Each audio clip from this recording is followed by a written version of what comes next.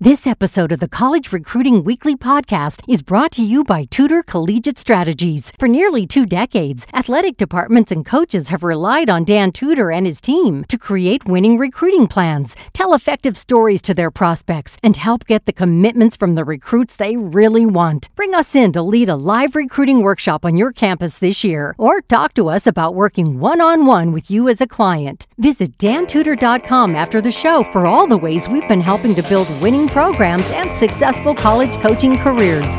And now it's time for the show. That's right. It's time for today's episode of the College Recruiting Weekly podcast with your host, on the list for a future seat on the Supreme Court, and America's recruiting guru, Dan Tudor.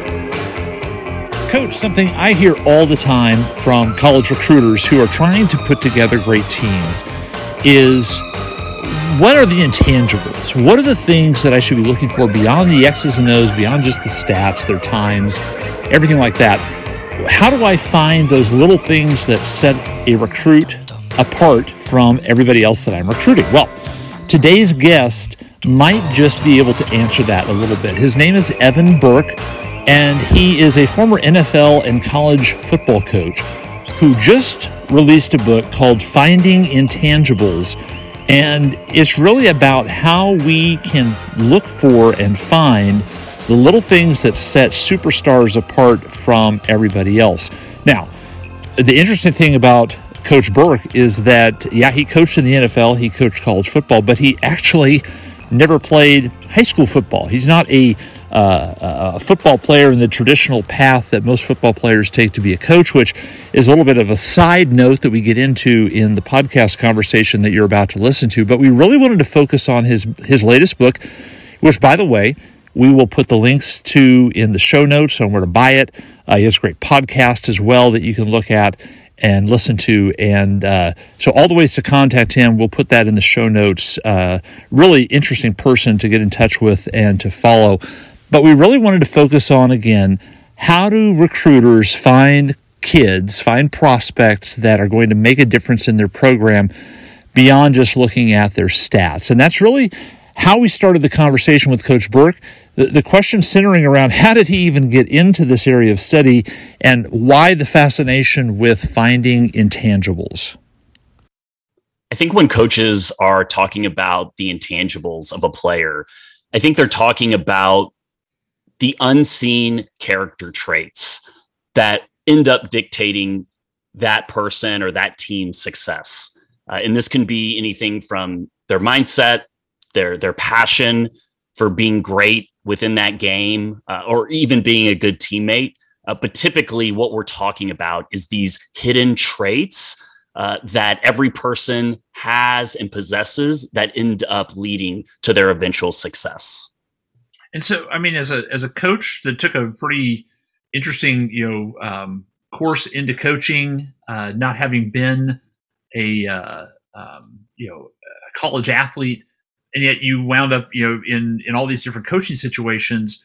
Of all the things you could have written about, you chose intangibles. I'm just wondering, what was it about the whole topic that either interested you or saw it being relevant to the athletic community, or really to any kind of team building community? Why did you choose this topic? I think it's a topic I've always been passionate about, and one that I've been thinking about since the beginning of my coaching career. And I guess maybe in a, not something I've purposely thought about, but maybe subconsciously, a book that I wanted to have when I was a young coach and developing as a coach. And I think as I started to progress through my career, and I was very fortunate to coach at every level of college athletics, in the professional ranks, all the way down to the youth ranks, including high school, I just had this feeling that there was more to winning or what was dictating the winning teams than just talent. Right. And I think you see that across the board, regardless of the competition level. And it was something that I felt was right early in my career. And as I progressed through my career, I started to meet people that were aligned with my thinking. And I think as I started to do more research, I started to find that it was, in fact, the character of these teams that made them great, not necessarily their talent. And we're a society, and especially coaches are a group of people that love data. They love to dig into, the measurements and the ratings and all that. And I'm guessing the intangibles are all outside of that. So as we sort of dig and go deeper into this whole topic, as a coach, what did you see getting the experience at all these different levels with the way coaches viewed intangibles, and how did they measure them, or did they measure them, or how did they, was it just personal preference of what an intangible was on a positive end for one coach may not be for another coach? Like what are your general observations about the way coaches kind of look at this whole topic of intangibles in the athletes they coach and even the prospects they recruit? Well, I think like with any profession, you're going to have people all across the spectrum that are bringing their own experiences into their current roles, their current teams. And I think that. So let me rephrase it then. The successful coaches you've been around, or the people that you think they should be emulated, they're doing it right, how did they approach the whole topic of intangibles with all those differences? I agree with you. All the differences out there, what did you see as a common trait, or a few common traits maybe among the most successful when it came to how they treated or judged intangibles? Yeah. And I was very passionate about this in my career, and I actually ended up writing my master's thesis on this topic because I was fortunate to work with certain coaches that thought like me, but also had the methods behind it as well. And that's where I really started to get into it. And I think that they look at things that, to be quite honest, as a young coach, I didn't even consider looking at. And so they would talk about showing up pregame, an hour before a game was going to be played, and that was the most crucial time to do your evaluation, to watch people in the weight room, and not necessarily what their weight was that was on the bench press, but how they were lifting that weight. And so I started to kind of see a lot of things that they would mention and talk about. And this was not only people I was personally working with, this was throughout my own reading. This is like reading about what does Nick Saban look for? Mm-hmm. And there's things like competitiveness, resiliency, a growth mindset, being a great teammate, that you kind of started to see, or that I at least started to see as a pattern between what not only the great coaches that I worked with were talking about, but also the all-time greats, the Bill Belichick's, the Greg Popovich's, the Nick Sabans were talking about as well. Right. Are there things that when we, again, you start at the beginning process of sort of defining or recognizing intangibles, are there some common ones among the coaches that you look for? You mentioned, for instance, competitiveness, and I think that's one that every coach loves. I talk to a lot of soccer coaches or basketball coaches that love to go to games and watch an athlete live and in person because they get to see what's happening when the ball's on the other side of the field, or when they go to the bench, and are they polite to their parents afterwards? I mean, little things like that. Are those some of the intangibles? And if they are, what gets added to that list? What are some things that you've seen successful coaches kind of define as these are the intangibles we really look for? Yeah, and like we talked about a moment ago, it's going to be different for a whole host of coaches. And I think it's also specific to certain environments, right? Like I would imagine a basketball team would have different traits than a football team might define. But I think as I started to kind of identify all of these commonalities, what I tried to do was I tried to make it as simple as possible. So I kind of identified 3 areas that coaches typically look at, and they might define different pieces of that. But the 3 areas that I defined were finding mindset. The second one was finding heart. And then the third one was finding team players. And so, you mentioned competitiveness, to me, that falls under heart. And there's a lot of things that can fall under heart. Somebody's passion for being great, somebody's love of the game, the importance that football takes in their life.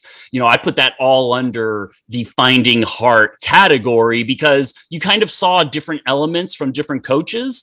But I thought that they all kind of fit under one of these three buckets. Got it. Is one bucket more important than the other? And I know it always comes down to an individual choice, but what is your individual choice based on those three that you define and what you've seen and just what you would look for as a coach? So I read a book called Mindset by Carol Dweck when I was coaching at UCLA towards the end of my coaching career. And as I was reading that book, it's all about growth mindset and how to coach and teach with growth mindset, how to have growth mindset in your relationships and teaching people. And I think that as I was reading that book, it really struck me. Number one, I should have read this book year one of my coaching career. I wish I had. And number two is that growth mindset was vitally important in the recruiting process. All of the things that were being talked about in terms of the work ethic, in terms of coming back from failure and the resiliency to get up again, the ability to look at both your failures and your successes and focus on where you can improve. That really struck me early on to start defining these things that I had felt for a long time were aspects that dictated success. To answer, so for me, growth mindset is where a lot of this started, right. But I do not believe that one takes precedence over the other unless you as a coach or you as a team determine that one of these aspects is going to be more important than the other one. Right. And I think, part of the evaluation process is finding the story of the individual. And, one player might have a lot of success because of football being so important to them, but another player might have a lot of success because of their ability to continue to rebound from failure and their continuing ability to desire to push further, even in the midst of success. Yeah. So it really depends. Yeah, no, and that makes sense. And you mentioned recruiting and kind of uncovering that maybe during the recruiting process a little bit. Let's focus on that because that's, of course, a big topic of what we work with coaches on. So if I'm a coach, and I would say that a lot of coaches are trying to get beyond just what they see on the field or on the court or in the pool or whatever their sport is. They're trying to say great times or great marks, or here's what they run the 40 and all that's good. But now I want to dig deeper. Is this somebody I want to coach? Are they going to be able to handle the workload at whatever level I'm at as a coach? And so beyond recognizing that these intangibles are important, if I'm recruiting an athlete, I'm watching him play. Again, I'll ask you, because there's a lot of different ways to do it, but what have you seen successful coaches do to determine something, for instance, like competitiveness? What would be a way that coaches could get a true determination or at least a true snapshot of what that athlete's makeup is when it comes to that very important intangible trait as an athlete? Yeah, I mean, we could go a thousand different directions with this, but I think that, one of the really important things is obviously talking to the prospect, and then also talking to the people around the prospect. And one of the common mistakes I've seen is that football specifically, they go straight to the high school football coach, or they know somebody on that football staff and they talk to that football staff. Those coaches typically are going to, for the most part, speak pretty glowingly of a really good player. And if you're being recruited to play in college, you're probably a pretty good player. You're probably the reason behind the success of that program in recent years. And even if you're not the greatest person, they're probably going to speak pretty highly of you because of your talent. And I don't really think you get a whole lot from the coach. Like, you've seen the film, that this is a person you want to recruit based on their talent.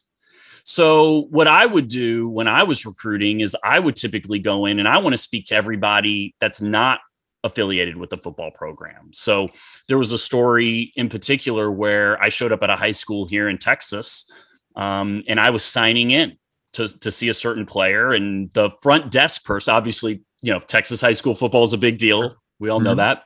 And so the front desk lady goes, "Oh, who are you here to see?" I said, "Oh, I'm here to see Billy Cole." "Oh, we love Billy Cole. We love Billy Cole." "Oh, okay, cool. Yeah. Seems like a great football player. Glad you like him." Vice principal's walking by at the same time. "Oh, you're here to see Billy? Oh, Billy is our favorite. Yep. We love Billy." Okay. Good sign. Yeah. Walk in to, I don't go to the coach's office. I go straight to the registrar's office to get his transcript. Walk in the door, 2 old ladies sitting there at the registrar's office. "Hey, I'm here to get Billy Cole's transcript." "Oh my God, we love Billy Cole." Okay. So either I'm being set up for a prank, or this is one of the greatest high school athletes / people I've come across. And it was definitely true that he was a great person. And like a lot of people, and I think a lot of coaches that I've worked with in the past would say, "Okay, yeah, but what does that really matter?" Well, the thing is like, I've already watched the film. I already know that I think in my evaluation of his talent that he can play at this level, that he can help us win. Right. Okay. Now, after I get past that, I'm not just comparing him to the other running backs I'm looking at. I don't want to just like compare him against the other running backs. I want to know, what's he going to do when he gets to our program? Right. Is he going to be a positive influence on the people around him? Is he going to potentially push himself to be better than he is? What do we want to spend 8 to 10 hours a day with this person? And I think that these little things you can easily write off, but I also think that they tell the story. And I think you want to understand the player, but you also want to understand the person, because ultimately you're recruiting both. Right.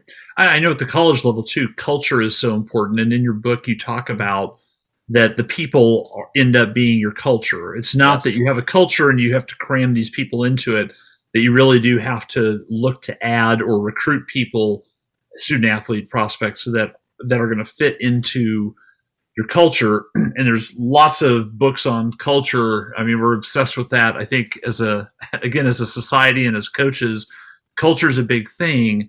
But can you just go a little bit deeper or make the correlation of how these intangibles that individually are important to coaches, and they have an idea of what they want that to be, all that I'm assuming relates directly back to the culture they're looking for. And if they decide to skip over one of those intangibles that would define that athlete, just because they run the 40 a little faster than their current wide receiver, not necessarily a good thing that's going to have a long-term positive result. Every person you bring into your locker room tells the team what you're about. And I believe that every person you're bringing in, obviously, they're bringing in a certain level of talent. And we all know, like, the reality of sports, especially at the highest levels, is that talent a lot of times can override glaring personality defects, or, you don't just build a team full of the most polite people. We kind of understand that. But if you're trying to build a culture, and let's just say that, you believe in character and you want to build a team of character, and you go acquire a high-priced free agent who maybe, to rip from the headlines right now, a person that has multiple lawsuits and criminal counts against them. And I'm not making any declaration on what happened. I don't know enough about it, but like, you are making a statement to your team. Now, their statement is like, we don't care about this. This is a talented person that we wouldn't be able to get. And like, you have to be able to live with that decision. And so I think a lot of it's all intertwined, obviously. But I use the example, or I like to cite the example of the New England Patriots, who are kind of known in the NFL as a team that is never the most talented, but yet is always able to kind of pull out these tight games and find players that other teams cut, that they go on to the Patriots and they become these all-pro players that are key pieces to building a championship team. And I think that a lot of times, even when the Patriots have taken chances, they've taken chances when they have an extremely strong locker room presence of whatever the culture they're trying to build. And, for New England, they do things a very certain way that's different than a lot of NFL teams. A lot of NFL teams, the talent wins out, like the players are running things. It's not like that in New England. You either buy into their program or you don't. Right. And the key piece is all those players are bought in. When you recruit high character people, when you recruit people with the intangibles, they're more likely to be bought in because they care about winning. They care about these things. And they have the ability to acquire people like Corey Dillon or Randy Moss that are seen as these problem characters in other locker rooms, but yet when they go to the Patriots, they're almost transformed. And I think a lot of that has to do with the culture. But you can't just plug those guys in. You have to make sure you have that foundation for that culture. In the book, you make a sort of a statement that talent is essential to success, but success is not determined by talent. And so on the surface, that doesn't make any sense. Or the coach would read that and say, well, of course, talent is going to dictate success. But kind of correct maybe that line of thinking based on your observation. And, as we talk about the intangibles lending to the culture you want to build, where do coaches get that wrong sometimes? Well, I think like what I wanted to try and do with the book was maybe bring a fresh approach or maybe potentially change the way people thought about how you build high performing teams. Mm-hmm. I think throughout my career, for a majority of the people that I worked with or people I talked to, the thought was, well, you got to have the Jimmies and the Joes because or else the X's and O's won't matter, and all these different sayings. Mm-hmm. And like to a certain extent, that is true. But the difference in talent at the highest levels is very small, very, very small. And I think that what ends up determining success ultimately has very little to do with talent. And, listen, we could sit here and cite 1,000 different players that have had talent and maybe low character people that have had success. But I think there's more examples, especially when you look at the great teams and the truly great elite athletes, where they weren't necessarily special, but yet they had these other qualities about them that elevated their performance or allowed them to continue to elevate their performance. Tom Brady is my favorite example. Sure. He's got the talent to be an NFL quarterback on a roster, right? He's 6'4", he's 210, he played at Michigan. He had some success at Michigan, right? Like, I don't want to discount him like he was a nobody coming in. But the way NFL teams looked at it is they're like, well, yeah, he can be a backup or whatever. But they really didn't take into account the type of competitiveness that he had. What does it take to hold off a Drew Henson, who at the time was, now we're talking 20 plus years ago, but at the time, he's the most highly recruited athlete in the history of high school or of college athletics because he's the top player in both baseball and football in the nation. Like the prevailing thought in athletics is, well, you got to play Drew Henson or else Drew Henson's going to go play baseball or he's going to go somewhere else. Right. Like, why are you making the assumption that Drew Henson is the best person to lead this football team? And look, talent can ride out at a certain level, but like what makes Tom Brady great is that he's able to be the guy that can bring teams back from losing situations because he's done it time and time again in his own personal life. And this kind of goes back to my book, which is like, that's what you're looking for in the quality. Those are the qualities you're looking for as you're recruiting. Right. Has this person had, go ahead, please. No, I was just going to jump in because you bring up Tom Brady's a great example. And a lot of coaches, of course, can relate to the idea that, man, I would love to find a Tom Brady, pluck him out when nobody notices the qualities he has. Let's say he's even at the Division I standard level, he's okay at Michigan. He's not a superstar. To your point, maybe he'll be a backup quarterback, and yet there was something about the way he approached preparation, life, everything else that even at that point, there was a little spark there that could be noticed. So I'm going to go back to sort of the college coach mindset. Concept sounds great. I want to find the next Tom Brady in my sport at my level and get him on my team. And the title of the book is Finding Intangibles. So how do I go about, if I'm watching an athlete, how do I go about finding that intangible? And I'm assuming it's not just a 10-minute process that you can run through and just find intangibles and be done. But walk me through that process that with a prospect, if I'm going to find the next Tom Brady, what should I be doing as a coach if you were going to give advice and say this is the way to do it? So I think like the first thing that you have to do is understand what leads to success within your competitive realm. So, listen, your division level, your league, your division level, look at the teams that are the best in your conference or the best in the nation. What do they have? And how can you reverse engineer that on your team? Or what is going to be your competitive advantage? Or what are you noticing about the players that have success within your program or programs like yours? Yes, they're tall, they're fast, they're, you basically come up with some prototypes that you could observe and say, here's at least what we need to equal to be competitive in whatever landscape we're competing in. Yes. And there's two pieces. There's the actual talent piece, the measurables, the actual piece of their talent evaluation, but then also kind of like what characteristics do they bring to their team? What do other people say about them? What do the coaches say about them? That oftentimes tells the true story of who that person is, the effect that they have on their team, and why they're successful. And this all leads back to eventually finding the story of the prospect. So once you kind of identify the things that you're looking for, I kind of tried to break it down as simply as possible again. So 3 different levels.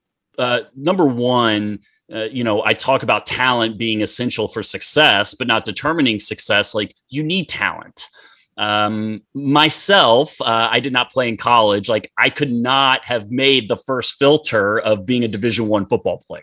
I'm 5'10", I weigh 160 pounds, soaking wet. Like, I'm not going to be that guy they're looking for. And I just didn't have the baseline talent. I wasn't a playmaker. So, but if you have that, the idea is that you can get through that first filter. I think teams also need to think about, and this is the second piece, the team fit. So I talk a lot in the book about finding both a culture fit and a system fit. And I think that that's overlooked a lot of times because we do get enamored with talent. We say like, wow, look at this quarterback. Well, this quarterback is a drop back passer and we run a zone read concept. Well, this guy's so good that we're just going to find a place for him. Okay, well, we've just spent 3 years building up this team to play a certain style. And I know this is true in other sports. And so you have to be realistic about what you're bringing into your team. And you just identified that person is good enough to play at your level, but are they a good fit for you and your team? And a good example that I use, there's a player by the name of Cole Beasley. He's an NFL wide receiver. Right. He's a shorter slot receiver. Right. And he came to SMU. I think we were his only scholarship offer. This is when I was still coaching there, back in 2008, 2009. And I can remember watching his film and Coach June Jones saying, well, he's not going to be a quarterback, but we can teach him how to catch the ball and we'll make him into a slot receiver. He'll catch 50 balls a year here. Right. Didn't say like, oh, this guy's going to be a NFL 10-year veteran. But, he ended up coming to SMU and catching a ton of balls, being undrafted, and he's in his 10th or 11th year in the NFL. Right. Well, the reason he was able to he could have gone to any other team in the nation and he would not have gotten to the NFL because they would have looked at him. They said, oh, you're 5'8". Oh, we only play with three wide receivers. Oh, we just got this hot new recruit in who's 6'4" and da-da-da. But because he was at SMU and because he was a really great fit, his skill set was a really great fit for us, he flourished. Mm-hmm. And so team fit is big, both system fit, but then also, are they going to fit our team? Like I said earlier, every person you bring in is telling the rest of the team what you're about. And then I think once you determine those things, I think the last thing that you kind of look at, ideally now you've whittled your prospect pool down to, everybody in your prospect pool is good enough to play at your division level, at your competition level.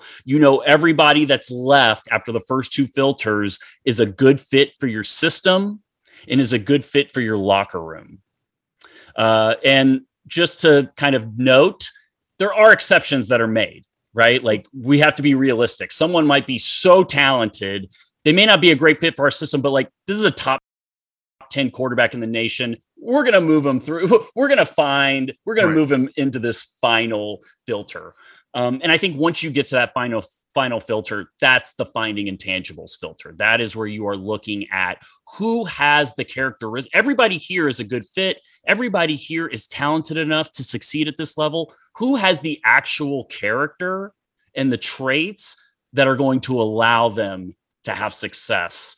Because the last thing you want is for a player to get on your team and think, yes, I've made it.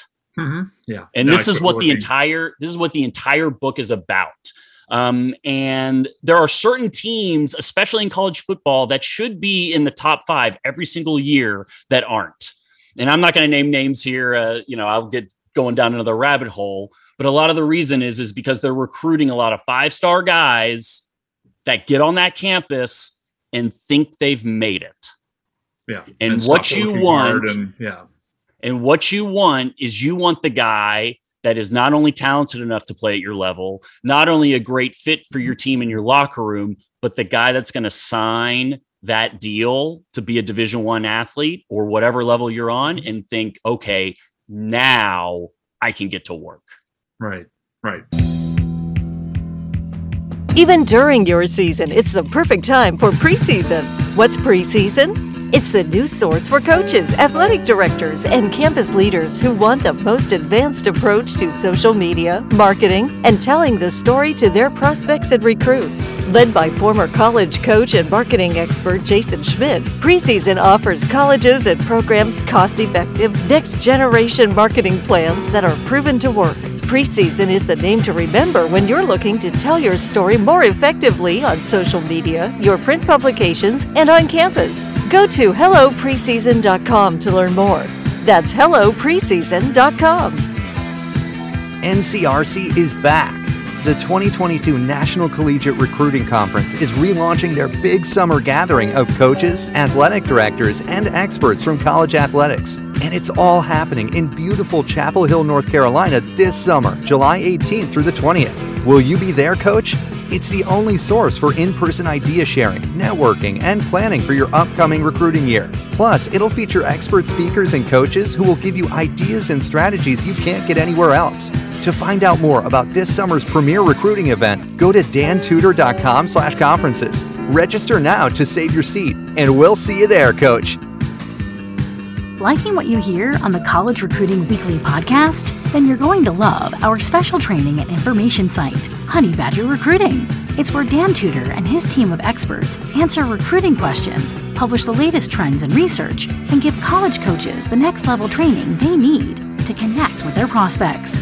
Visit dantudor.com and click on the Honey Badger link to become a subscriber. And if you're already signed up, make sure you're up to date with all the latest information the Tudor Collegiate Strategies team has for you today. Again, just go to dantudor.com and click the Honey Badger link. It's your secret weapon in the nonstop battle to win the best recruits. Heading into the most challenging recruiting year of their careers, what are more and more college coaches and athletic directors using to give them an edge? ARI Recruiting. It does more than all the other recruiting contact management apps and websites do, with no lag time, no lost information, and plenty of next-generation features that has it beating the competition day in and day out. Oh, did I mention it's probably a lot less than what you're using now? Go to arirecruiting.com now, get a demo, and find out why this is the recruiting tool you've been waiting for. And a lot of coaches that are listening to this, if we've been on your campus or we've done talks about how to rate athletes, if you work on an ABC player scale, prospect scale, those are what I would describe as the B+ kids that aren't quite the A's. They're very good. They're above average. But they have to work a little harder. They have to keep up. They're only 5'8", so I got to out-hustle, outwork, and that's almost the attitude that you want on your team is the guys who are coming in or women that are coming in and saying, okay, I'm glad I'm here, and now I really got to work, because I hear from a lot of college coaches that one of the traits in this generation is college, and being in my sport in college is sort of the goal all through high school and club and youth sports. And they work their way up, work hard, you get a college scholarship or you get an opportunity to play at college, and they get to college and say, to your point, Evan, I made it. Oh, this is great. And then the college coach turns to them and say, you made it, but you're not good enough yet. Now you got to work harder. And there's almost like this, wait, I'm not good enough? There's more work. And you see a lot of people that will, a lot of athletes that will say, I'm done.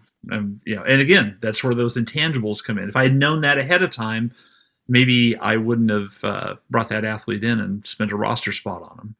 Yeah, 100%. And I think that this, speaking to the coaches, that is an integral part of this process, right? Like, just because somebody has all the intangibles, and like I might sit here and of course I firmly believe in that, and I might be all about that person. You have to compare everybody, right? Like, oh, this is a top 10 quarterback in the nation, but he doesn't quite have, I question him as a leader. He walks off the field and nobody really high fives him, but he's so good. Right. And this other guy, he's 6'1". If he was 6'4", oh, Dan, we'd be all over him. Well, it's always going to be like that.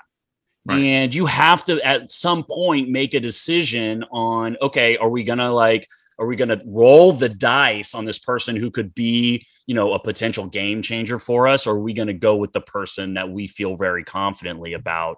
Right. And obviously I could start telling stories here, but I think that, it's on the coaches to kind of decide, you have to weigh that, and you have to decide, like, what are you about? And what do you think is going to lead to success, not only for the individual, but also contribute to the team success? Right. Yeah. And like you've been pointing out, that's an individual assessment, and each coach has to determine that for themselves. So two more quick things before we wrap up that I wanted to talk to you about or ask about. Coaches listening to this, find the intangibles, talk to the people around them, check. I believe in all that. And then they're going to say, but man, Dan, Evan, these kids, some of them lie, and some of the people around them will lie and just build them up. And their club coach says they're great, and the high school coach says the same thing. And this is something that is really happening a lot out there, where kids are posturing and they know enough about what coaches are looking for to fake it to get in. So how do we cut through the BS when we're looking for the intangibles of an athlete that looks good? They're starting to check the boxes when it comes to what people are saying about them, and then they get to campus, and all of a sudden I have this completely different person on my hands, because that happens a lot. I can guarantee you that every coach that just listened to me say that has at least one person that's happened to them, and probably a lot of them have a lot more. So what's your advice or recommendation when it comes to that?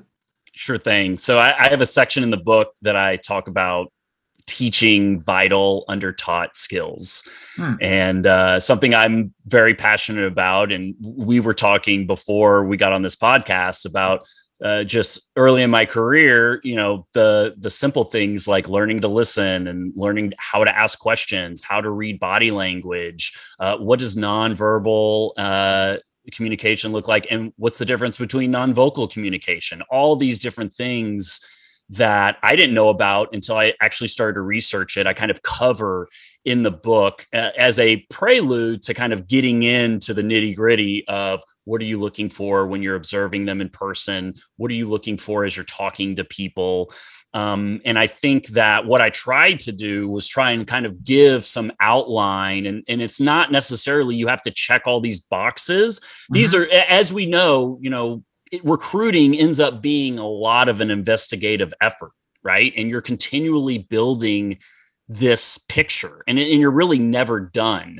The best coaches that I was around, it's a constant evaluation. Nick Saban, they always talk about how they have these daily and weekly recruiting meetings, and they're constantly checking with coaches on like, what are you hearing now? So it really never ends.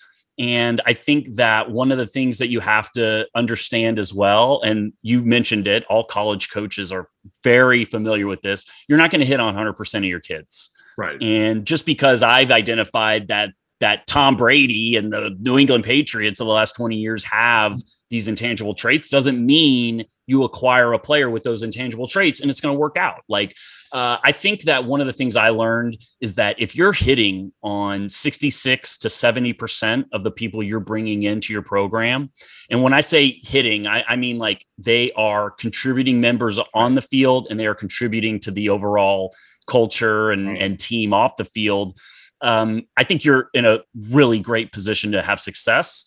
And I think that all this is about reducing that uncertainty. Finding intangibles is all about reducing that uncertainty. So I think that when you're talking about kids lying to you or presenting a front, I think there's two main things that come to mind for me. Number one, talking to a person face to face, because we're all aware kids can BS you on the phone.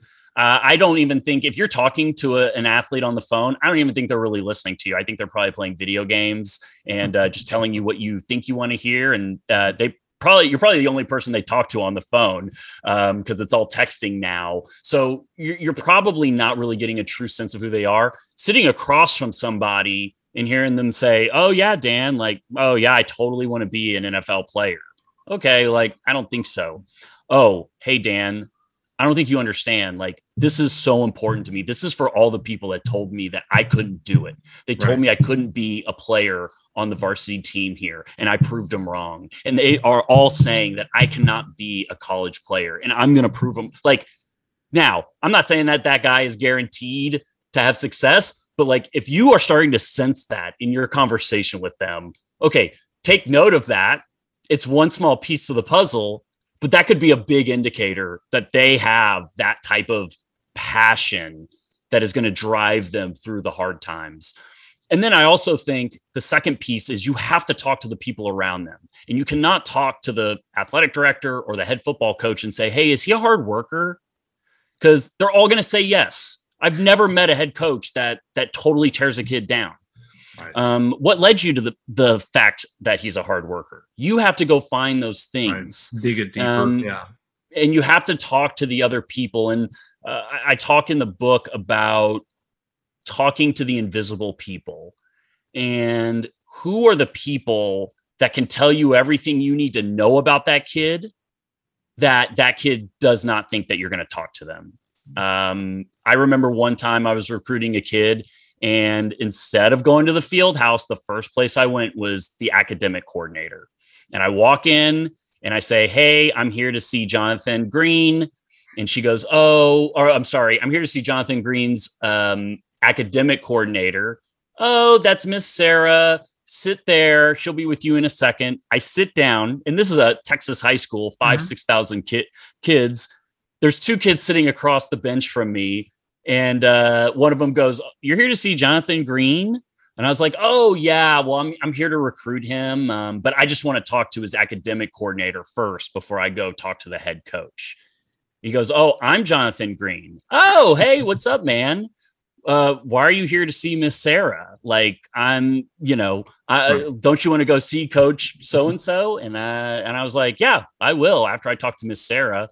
I go in to talk to Miss Sarah. I say, hey, I'm a coach. I'm just doing my due diligence. I won't take up a lot of your time. I just want to know what you think of Jonathan here.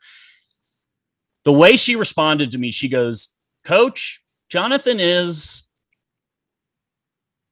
challenging. Okay, so, stop here. Do you go to the field house? Right? A lot of coaches would say, and let me tell you something, Jonathan was a player. Like, I looked at his film and I was like, I got to go see this kid immediately. But Miss Sarah is telling me everything I need to know.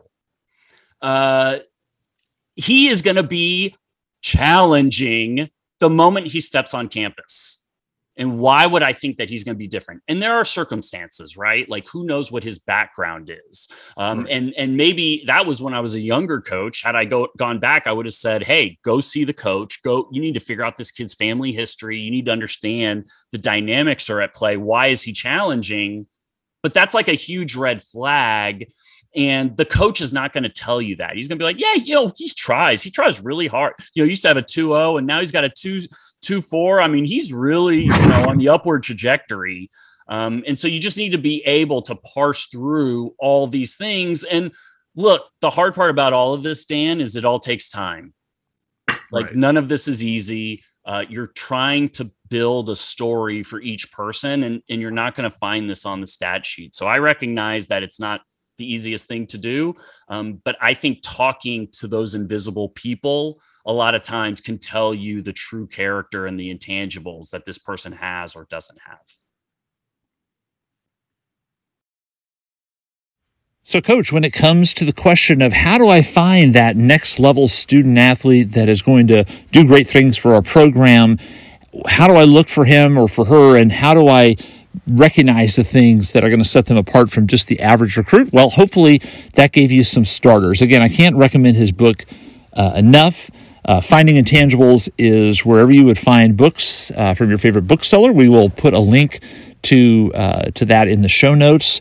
He also hosts the Highest Level podcast. You can look that up on your favorite podcast platform. And again, all the different ways to contact Evan, we will put in the show notes so that you can get a hold of him. And he'll talk to you, work with your program, give you some advice and direction. So get a hold of him. And we're so glad that he spent some time with us here on the College Recruiting Weekly podcast. One quick reminder, if you have not yet signed up for the National Collegiate Recruiting Conference, whether that is virtual or to be here in person, please do that. The NCRC is going to be fantastic. It's happening July 18th through 20th, 2022. And we invite you to be there. Go to dantudor.com, click on the conferences link, look for NCRC 2022, and it'll give you all the sign up and registration information. Be a part of it. Make sure you get your seat reserved, and it's going to be some fantastic instruction over 3 days that you will not want to miss. All right, that's going to wrap it up for today. Coach, thanks for listening. We hope it helped, and we'll talk to you again soon here on the College Recruiting Weekly Podcast. The College Recruiting Weekly Podcast is a production of Tudor Collegiate Strategies. For more information on everything we provide college coaches, athletic directors, and the rest of your campus, visit dantudor.com. Thanks for listening, Coach.